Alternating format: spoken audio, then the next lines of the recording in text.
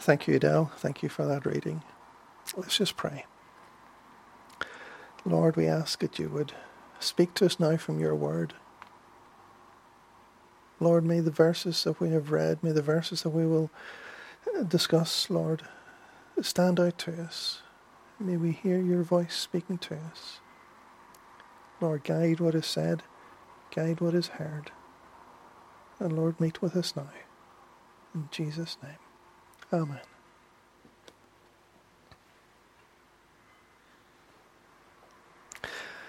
The title this morning is An Open Door from Patient Endurance.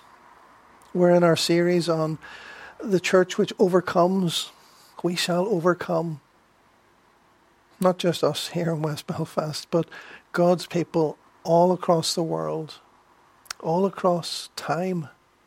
We shall overcome. We shall overcome against death, against all who oppose God, all who oppose his people. We shall overcome the struggles and the trials of life. And we will enter into that blessedness of that new world, that new creation, where there will be no more sorrow or sickness or death any longer. And God himself will wipe away the tears from our eyes. We will overcome because God is powerful. He is guaranteed and he will make it happen. And yet, here and now, we need to be patient. We need to endure. And it's not easy sometimes. Endurance and patience, well, sometimes it's easy to be patient. Sometimes it's not so easy. There's one man, Don Young, wrote about his daughter. When her eldest daughter was old enough to understand what saving money was all about, my wife and I sat down with her and explained the value of money. We explained how you save some money each week, putting it in your piggy bank. When the piggy bank is full, you take the money out and deposit it in a bank so that it can give you interest. She seemed to understand and couldn't wait to open a savings account in her local bank. He wrote, I called the bank and told the manager our daughter was on the way to open her savings account, and we would stop in later and sign the necessary papers. What a thrill. The manager himself of the bank welcomed her when we arrived. She handed over her savings and he gave her a receipt and thanked her for her business. But she wouldn't leave. She just stood there like she was waiting for something. Is there anything else I can help you with? He asked. Yes, she said. I want my interest. She understood about saving, but she didn't understand about the time scale, the patience that is needed. We're often very impatient. Patience is not something that naturally comes to us. It's one of the fruit of the Spirit. The fruit of the Spirit is love, joy, peace, patience, and so on. 15 years ago, a survey of over 1,000 people by Associated Press and Ipsos discovered that while waiting in line at an office or a shop, most people take an average of 17 minutes to lose their patience. On hold on the phone, most people lose their patience in 9 minutes. People with lower income and less education are more patient than those with a college, a university education and a high income. Women lost their patience after waiting in line for about 18 minutes, but men lost it even quicker after about 15 minutes. I've known people who've, like one man, he was trying to get a can of drink out of a machine. He put his money in. In about 3 to 4 seconds, he banged the machine and he said, sometime this year will be nice. He had no patience to wait 5 seconds for his can to come out of the machine.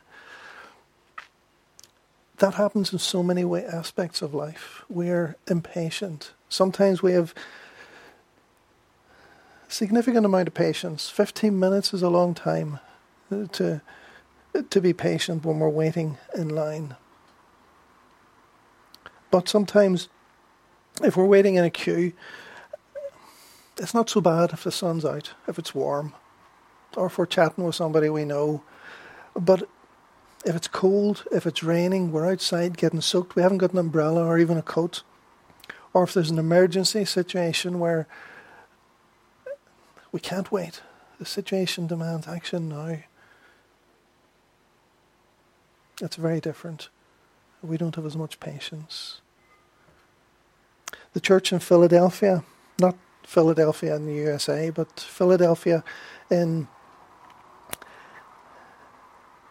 what is now Western Turkey, it was commended by the Lord for its patient endurance. This church is here in Western Turkey. It's the 6th of the 7 churches that John is writing to, that the Lord is speaking to through John's letter.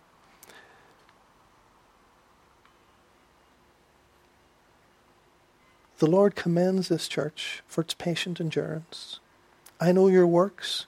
You've kept my word and have not denied my name. You've kept my word about patient endurance. We're not exactly sure what word they kept, whether it was just the general word in God's word that we ought to be patient people and we ought to endure, or whether there was a specific message that the Lord had previously given to the church, maybe a prophetic message through one of the prophets in the church, those with the gift of prophecy. It's a very different thing to be patient when the things are going well, and it's easy.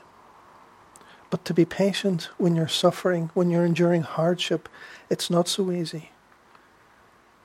And yet this church in Philadelphia was patient under stress, under great endurance. He commends their patient endurance.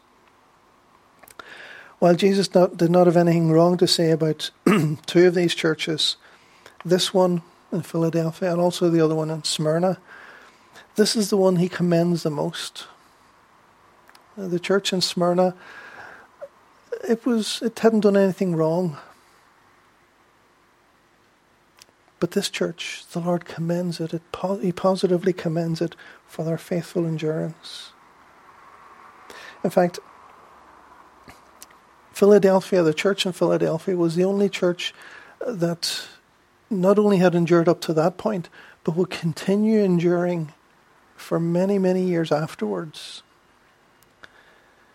Robert Murray McShane said that in the 19th century, Philadelphia, with a population of 2,000 people, still had 800 professing Christians in its 5 churches.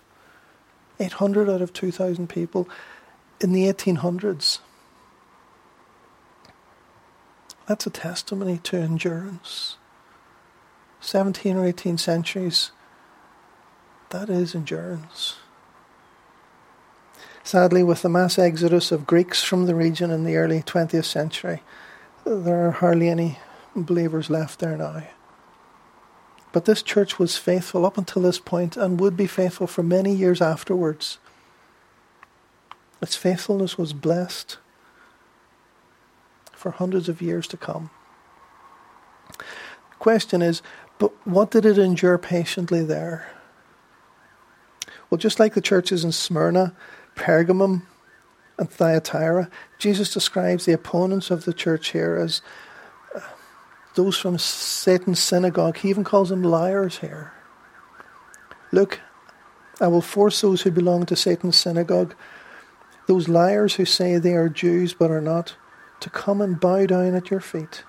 They will acknowledge that you are the ones I love.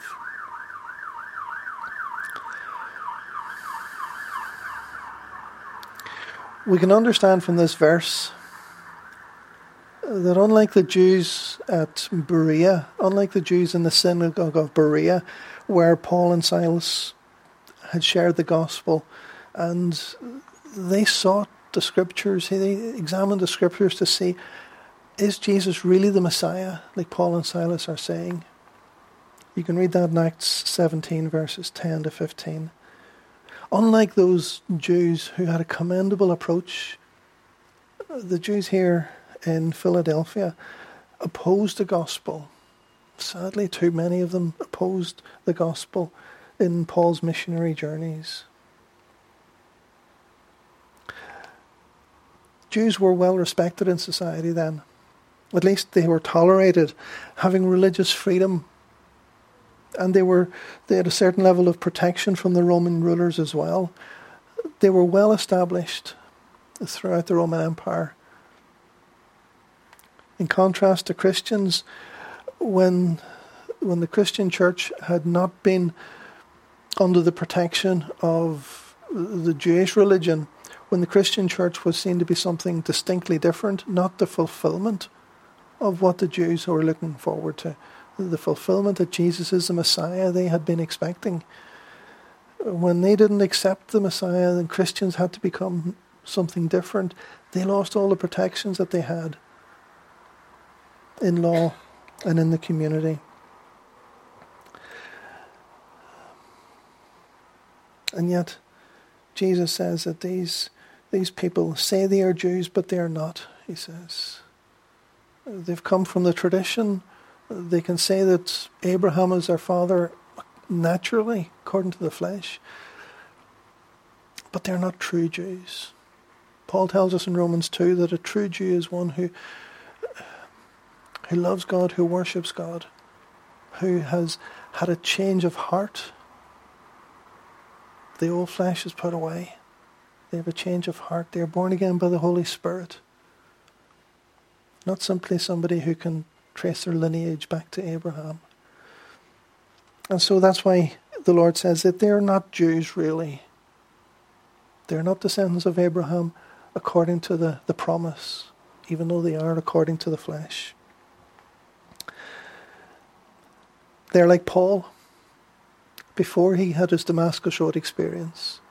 Very zealous for God, but mistaken. And there's a hint here that they believe themselves to be the true people of God, looking down at the Christians from what we read in this verse. They expect the Christians to come and bow at their feet, but instead the Lord will make them bow at the feet of the Christians. Bowing at the feet of others is not necessarily to be taken literally. It's a Middle Eastern metaphor for saying that they will know and respect and see that you are vindicated. Bowing at somebody's feet was what people used to have to do when they came before a king or a ruler. And they acknowledged that the ruler was in charge and that they had to serve them. The Jews bowing at the feet of the Christians means simply that they will acknowledge that Jesus is Lord and that the Christians were right after all. Paul tells us that, one day everyone will come and every knee will bow at the name of Jesus. Not necessarily in reverence and out of faith and out of love for God, not necessarily as believers, but God's enemies, all his enemies, will one day bow down before him, before they're sadly condemned to eternal punishment for their sin. So, the hint here is that the Jews will one day acknowledge that the Christians are God's people, that the Christians will be vindicated. And the Jews believe themselves to be loved by God, but instead they will see that it is the weak church of Christian believers who are loved by God instead. So in the midst of opposition, we can infer that this could be quite serious at times, this opposition, and yet the church persevered. It patiently endured. Jesus said in verse 8, I know your works. I know all the things you do before he commends them. I know all the things you do. You have little strength, yet you have obeyed my word and did not deny me. This church had little strength. It was weak. In a worldly sense, it was insignificant. But it was strong in the Lord. Our weakness does not necessarily mean we are going to be ineffective to the Lord. Our natural weakness is not something that should put us off being faithful to the Lord doing things for the Lord, doing works for the Lord. We shouldn't look at our own ability or inability. We shouldn't look at our own strength or weakness. Instead, we should look to the Lord, that he can do immeasurably more than we could ever ask or think through the church, through his people. We should have faith. Not faith in our own strengths, but faith in the strength of our God, whom we have faith in. When a child is secure holding the hand of its mummy or daddy, it feels secure not simply because of how tight it can hold on to their mum or dad's hand. They feel secure by how tightly their mum or dad can hold on to their hand. Our security, our strength comes not from how strong our faith is, how strong we are ourselves even. It comes from how strong our God is, how strong the one whom we have faith in is. It seems that this church, even though it was small, it had little strength, it was weak, it was strong in the Lord. It seems that though they have learned what Paul says here in Philippians 4:13, I can do everything through Christ who gives me strength. And yet they were faithful even under pressure to deny Jesus. Possibly from the Jews. Maybe some of them had left the Jewish community, the synagogue. You obeyed my word and did not deny me. There seems to have been pressure for them to deny Jesus. And yet they didn't.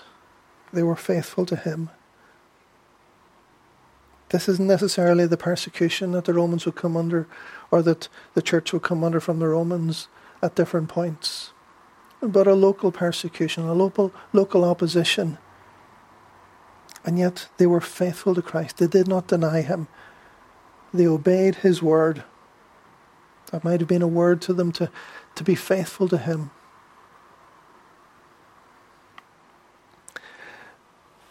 We could ask ourselves, are we enduring patiently?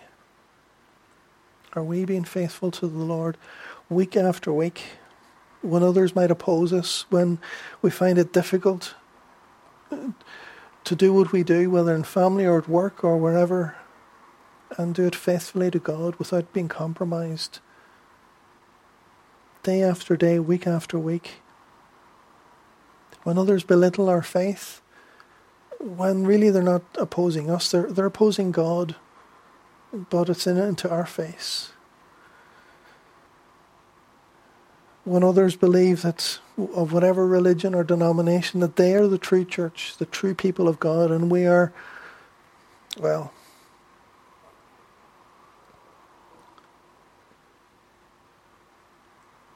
verse 9 shows us here that eventually God will make it clear who his true followers are. And he has true followers in lots of different places, sometimes in places we would not expect. Do you know, on the judgment day, when we see God, when we end up at that wedding feast of the Lamb, that glorious day when all God's people from all generations, all parts of the world are joined together, I think there's going to be, as many people have said, often there's going to be many surprises. Some people who we thought were upright Christians are not going to be there, because they were walking in the flesh. They were doing it in their own strength. They had not trusted in the Lord. They might appear to be godly, but like the Pharisees, it was only outward. And yet there are others, and I think there will be many, who will be like the thief on the cross. The last moment they turn to the Lord, and many people might not even know. They appear to have lived an ungodly life and died in total opposition to God. But sometimes we just don't know what happens in those last moments on a hospital bed, when they're on their own.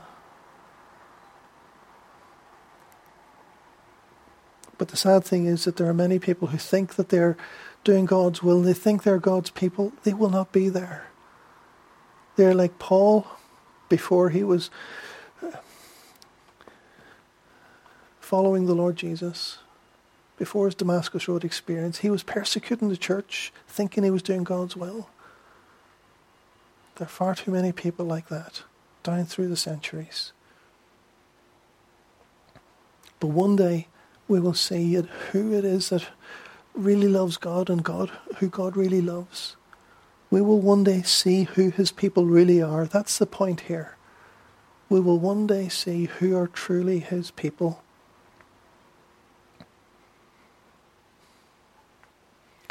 Whatever opposition we get for our faith, we ought to persevere, knowing that God knows. Even if people don't see, God sees. And he will reward our patient endurance. Not just our patience, but our patient endurance of whatever it is we have to face. Just like the church in Philadelphia, we ought to have patient endurance, personally and as a church, as a fellowship, and as a church across the world as well. We ought to endure difficulties, knowing that the Lord is in control. The end is coming soon. I'm coming soon, the Lord says. And yet, as a result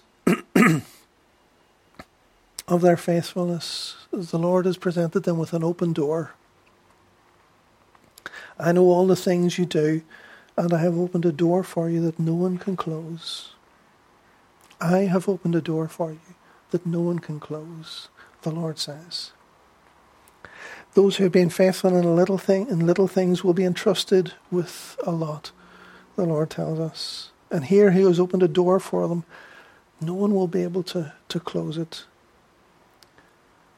Their weakness does not determine their effectiveness. Their faithfulness determines their effectiveness before the Lord. Their faithful endurance results in a door being opened which no one can close. What is this door? Well, we're not told. We can't be sure. We can't be certain. On the one hand, Jesus says, yes, well, if we look at the New Living Translation, yes, I am the gate. Those who come in through me will be saved. They will come and go freely and will find good pastures. Or, to use the ESV translation, there's a number of translations that translate it, I am the door, not the gate. I am the door. If anyone enters by me, he will be saved and will go in and out and find pasture. Jesus is the Good Shepherd. He is the door. He is the way of salvation. And we bring that to ourselves. We appreciate it. We find it. We own it. We experience it through faith in him. But it is he who is the door, he says. And yet, while Jesus describes himself as a door here, this door that he has opened seems to be separate to him.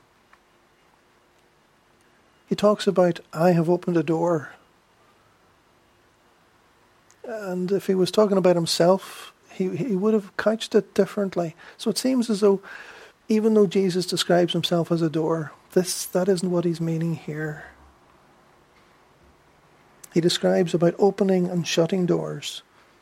In verse 7 we read, write this letter to the angel or the pastor, the messenger of the church in Philadelphia. This is the message from the one who is holy and true, the one who has the key of David. What he opens, no one can close, and what he closes, no one can open.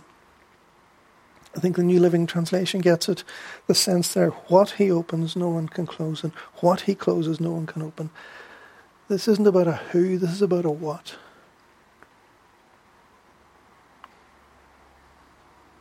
In the terms of being faithful to Christ Having a door open is often spoken of by Paul in particular in terms of advancement of the gospel. At Corinth, he writes, "There is a wide open door for a great work here, although many oppose me." He's talking about ministry, gospel ministry. He wrote to the church in Colossae, "Devote yourselves to prayer with an alert mind and a thankful heart.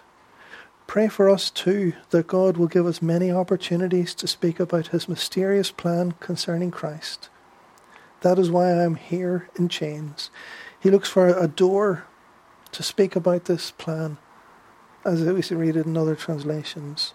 Or, having been on his first missionary journey and coming back to Antioch, to the church at Antioch who had sent them out, upon arriving at Antioch, they called the church together and reported everything God had done through them and how he had opened the door of faith to the Gentiles too. Many commentators conclude that the door that Jesus is opening here, that no one will be able to shut, is a ministry door, a door for the gospel. Despite the opposition, people will become believers through their witness, through their preaching, through their testimony, through their evangelism. This will have a significant impact. The church is not going to simply die away.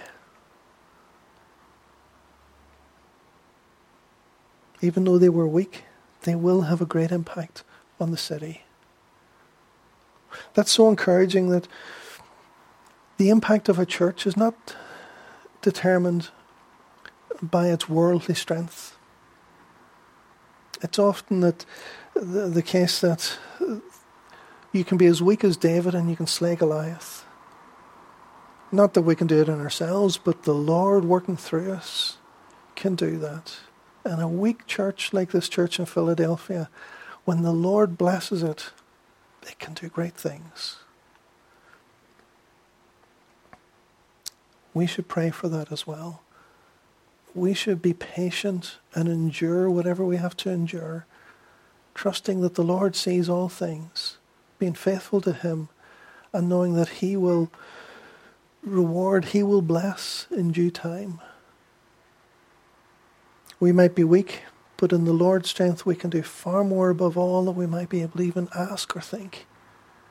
As Paul says in Ephesians chapter 3. This is because of God's power at work in us. To him be glory, not just in Christ Jesus, but also in the church. Those are powerful words.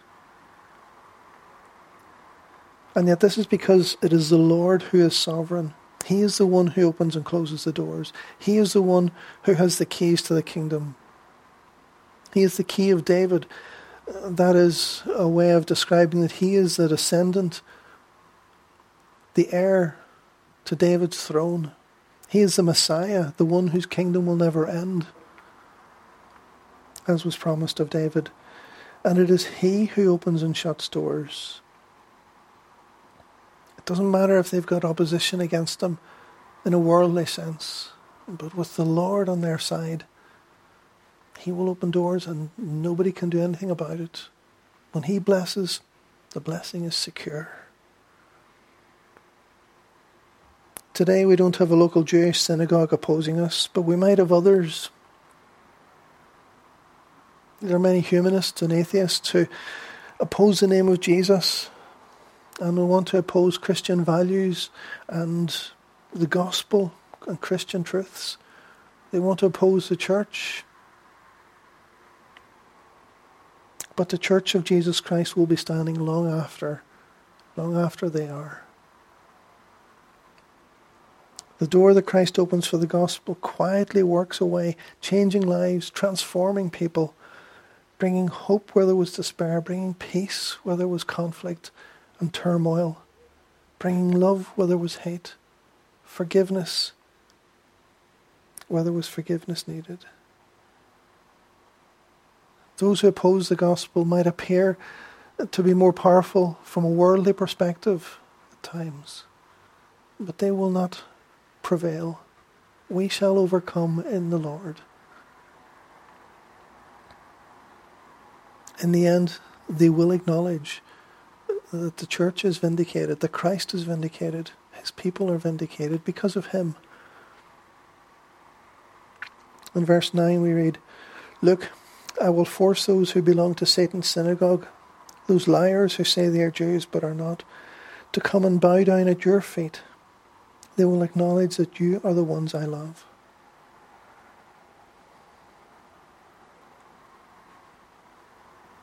Some of them may bow down and become believers,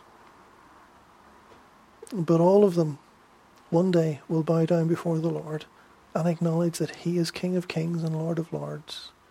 And we pray that they will come and people will come and acknowledge he is Lord of Lords now. That they will make an out-of-court settlement before the day of judgment. That out-of-court settlement where the price is paid on the cross, where their sins are forgiven, and they receive that settlement through faith in Christ.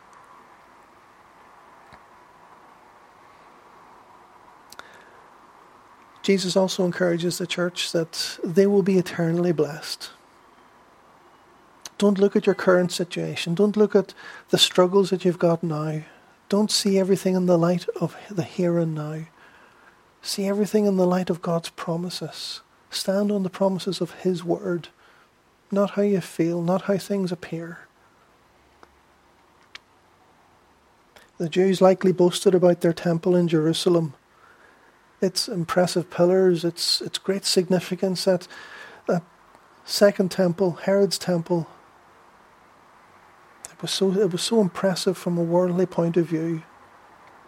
And yet the Lord says, all who are victorious will become pillars in the temple of my God, and they will never have to leave it. And I will write on them the name of my God, and they will be citizens in the city of my God, the new Jerusalem that comes down from heaven from my God. And I will also write on them my new name. The Jews were impressed by the bricks and mortar of the temple in Jerusalem. The magnificent pillars, the fact that Jerusalem was their city, even though they were far away from it in Philadelphia. Some of them would only rarely be able to visit there. They wouldn't spend long there. But Jesus says about his people that they will never have to leave it. His temple, his city, his new dwelling. The Jews looked to Jerusalem as the place where God's temple signified his presence, and the city of Jerusalem not only signified God's presence, but also the people. The city signifies the people of God.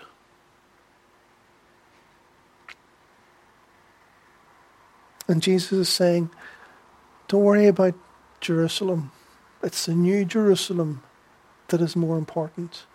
In fact, the old temple and the old Jerusalem, these are symbols, these are types, these are shadows of the reality, which is God's people in God's presence, which is to come. When he says, I will also write on them my new name, that is a way of identifying them as his people. If you have the name of somebody, you belong to that person. One of the lovely little things that Paul says in passing in Romans 8 is that we have been adopted as God's children. Adoption in the Roman world at that time was not simply a case of somebody being legally having the responsibility of somebody else. It didn't always happen at childbirth or just after a child had been born, where maybe a mum couldn't care for their child and wasn't able to look after it, and the child was given at maybe just days or weeks old to be adopted by another family. In the Roman world, adoption often happened to adults. If somebody was a slave, or maybe the equivalent today of an employee, sometimes the employer would be so impressed and have such a bond with their faithful servant that they wouldn't want him to remain just a servant any longer. They would adopt him into their family. They would become a son or a daughter to them. They would become part of their family. And the thing about Roman adoption was that it didn't matter if you had debts or even if you had criminal charges against you. It doesn't matter what you had done or who you were or what your problems were. Once you became adopted, you were now treated as a new person. All those old things that you may have done, outstanding warrants for your arrest, the history of things that you could not walk away from yourself. When you became adopted into the family, you became a new person. Those things were gone forever. And that's what happens when we become adopted into God's family. When we have His name, whatever we have done in the past, whatever sins we have committed, they no longer belong to us. In fact, whatever sins we commit in our old nature still do not belong to us in our new identity in Christ. We are forgiven. When it comes to dealing with the past, which is a very sensitive and difficult topic here in the north here, the Christian message has so much to offer. At an individual level, we can be forgiven. The things that we may have done in the past are forgiven when we come to Christ. And other people ought to recognize that. Other Christians ought to recognize that when we become new people, we are forgiven. And other Christians ought to recognize that we ought to be forgiving people. How should we deal with the past? Historical issues, issues of justice. Well, the one thing that's missing in the whole, with so many churches, with so many pastors and preachers in the north here, you would think that some of them would have been saying, we ought to forgive. We ought to have reconciliation based upon the model of Christ. We can forgive because God will ultimately give justice. We might not get it here and now, but we will get it there and then. We can forgive, we can move on, because justice will ultimately be done. Just because it doesn't happen here in the courts doesn't mean that we're not getting justice.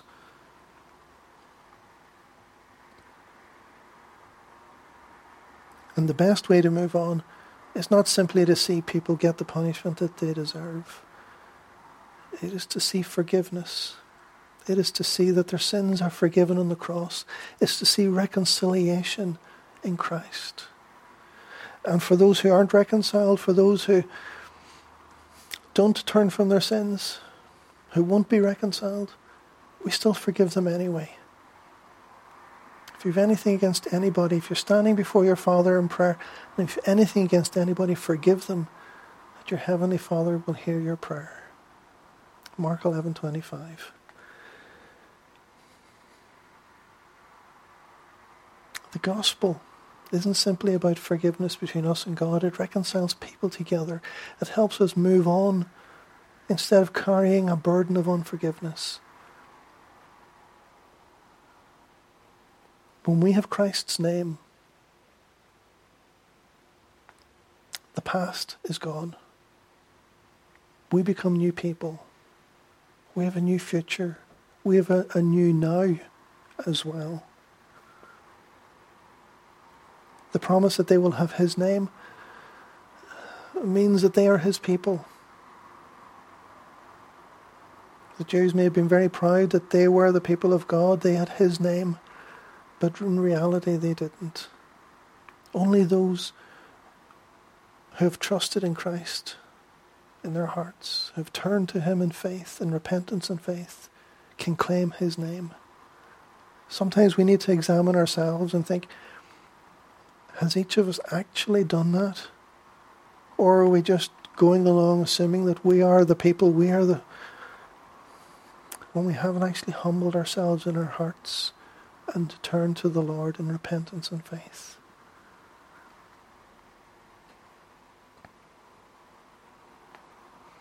He is the Holy One, the true One. He is the one who is perfectly holy, sinless. He is the one true God. And He is the one whose name we will be given as we patiently endure.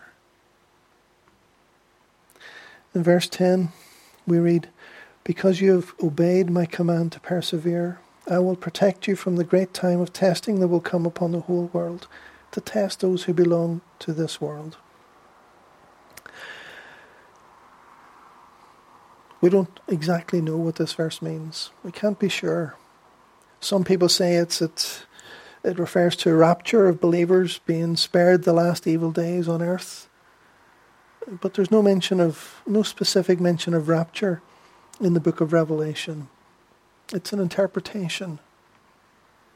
Instead, many, like Beale, the commentator, have concluded that this means the protection of believers. Beale writes, "It's better to understand the phrase as a promise that in the final period of demonic assault upon the earth, believers will receive spiritual protection against the forces of evil. This is consistent with Jesus' words in John 17, verse 15. My prayer is not that you take them out of the world, but that you protect them from the evil one."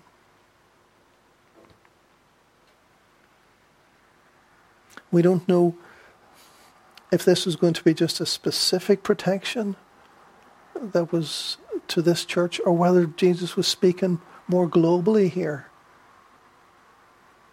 But it certainly applies globally. And I would prefer not to read too much into things we don't have enough warrant to do so. But what we do know is that Jesus promises protection. Jesus promises blessing to those who patiently endure. He promises the protection that we read here in verse 10. He will protect them to those who patiently endure. He promises to open a door for them who patiently endure. And these promises are not simply written to them. These promises are written to us as well, that we may learn this is how the Lord works with His people. This is how we can expect Him to work with us as well. You've heard the phrase, "Don't judge a book by its cover." This church in Philadelphia might appear to be weak, insignificant, ineffectual. Not much is happening. They're just persevering. They're just enduring. They're not really doing much for the Lord. They're just being patient. But they are doing things for the Lord. "I know your works," He said. They did not deny Him. They've remained faithful to Him. They're doing what they can. And He says, just like He says that those who are faithful in small things will be given greater things, He said, I'm opening a door for you. Maybe He's opening a door for you in terms of personal ministry. Maybe your faithfulness, which may have been frustrated at times, your patient endurance will be rewarded with a door that nobody can close. Maybe it's for us as a fellowship that as we patiently endure and seek to do what we can, even though we are small, that the Lord will open a door for us that no one can close. And when the Lord says He's opening a door, it almost seems, reading between the lines, it's going to be a wide door that He's going to open. Not simply just opening a little bit. When He says He's opening a door, it's going to be a good opening. Let's pray that the Lord would open doors for us, both personally and as a church, as a fellowship. But not only ourselves. Let's pray that God would open the door for His people, His church, that we will be able to have an impact. It might not make it in the headlines. It might not be very visible at a worldly level. But that we would have a big impact on people behind the scenes. To those who are faithful under enduring situations, when Christ opens a door for them, no one will be able to shut it. they will punch far above their weight. Let us strive to be faithful, to be patient, to endure under whatever situation we find ourselves in. And let's be encouraged that the Lord's love for us isn't gauged by the situation that we're in. Sometimes we have to endure difficult things, but the Lord loves us as we endure obediently and faithfully to Him, and He showers blessings upon us each day. Let's strive to be faithful to Him. Let's strive to be patient and endure. And let's look to Him to open doors, knowing that as we look to Him, as we take His name upon ourselves, that we can expect Him to reward, to protect, and to bless, not only in eternity, but here and now as well. Let's pray.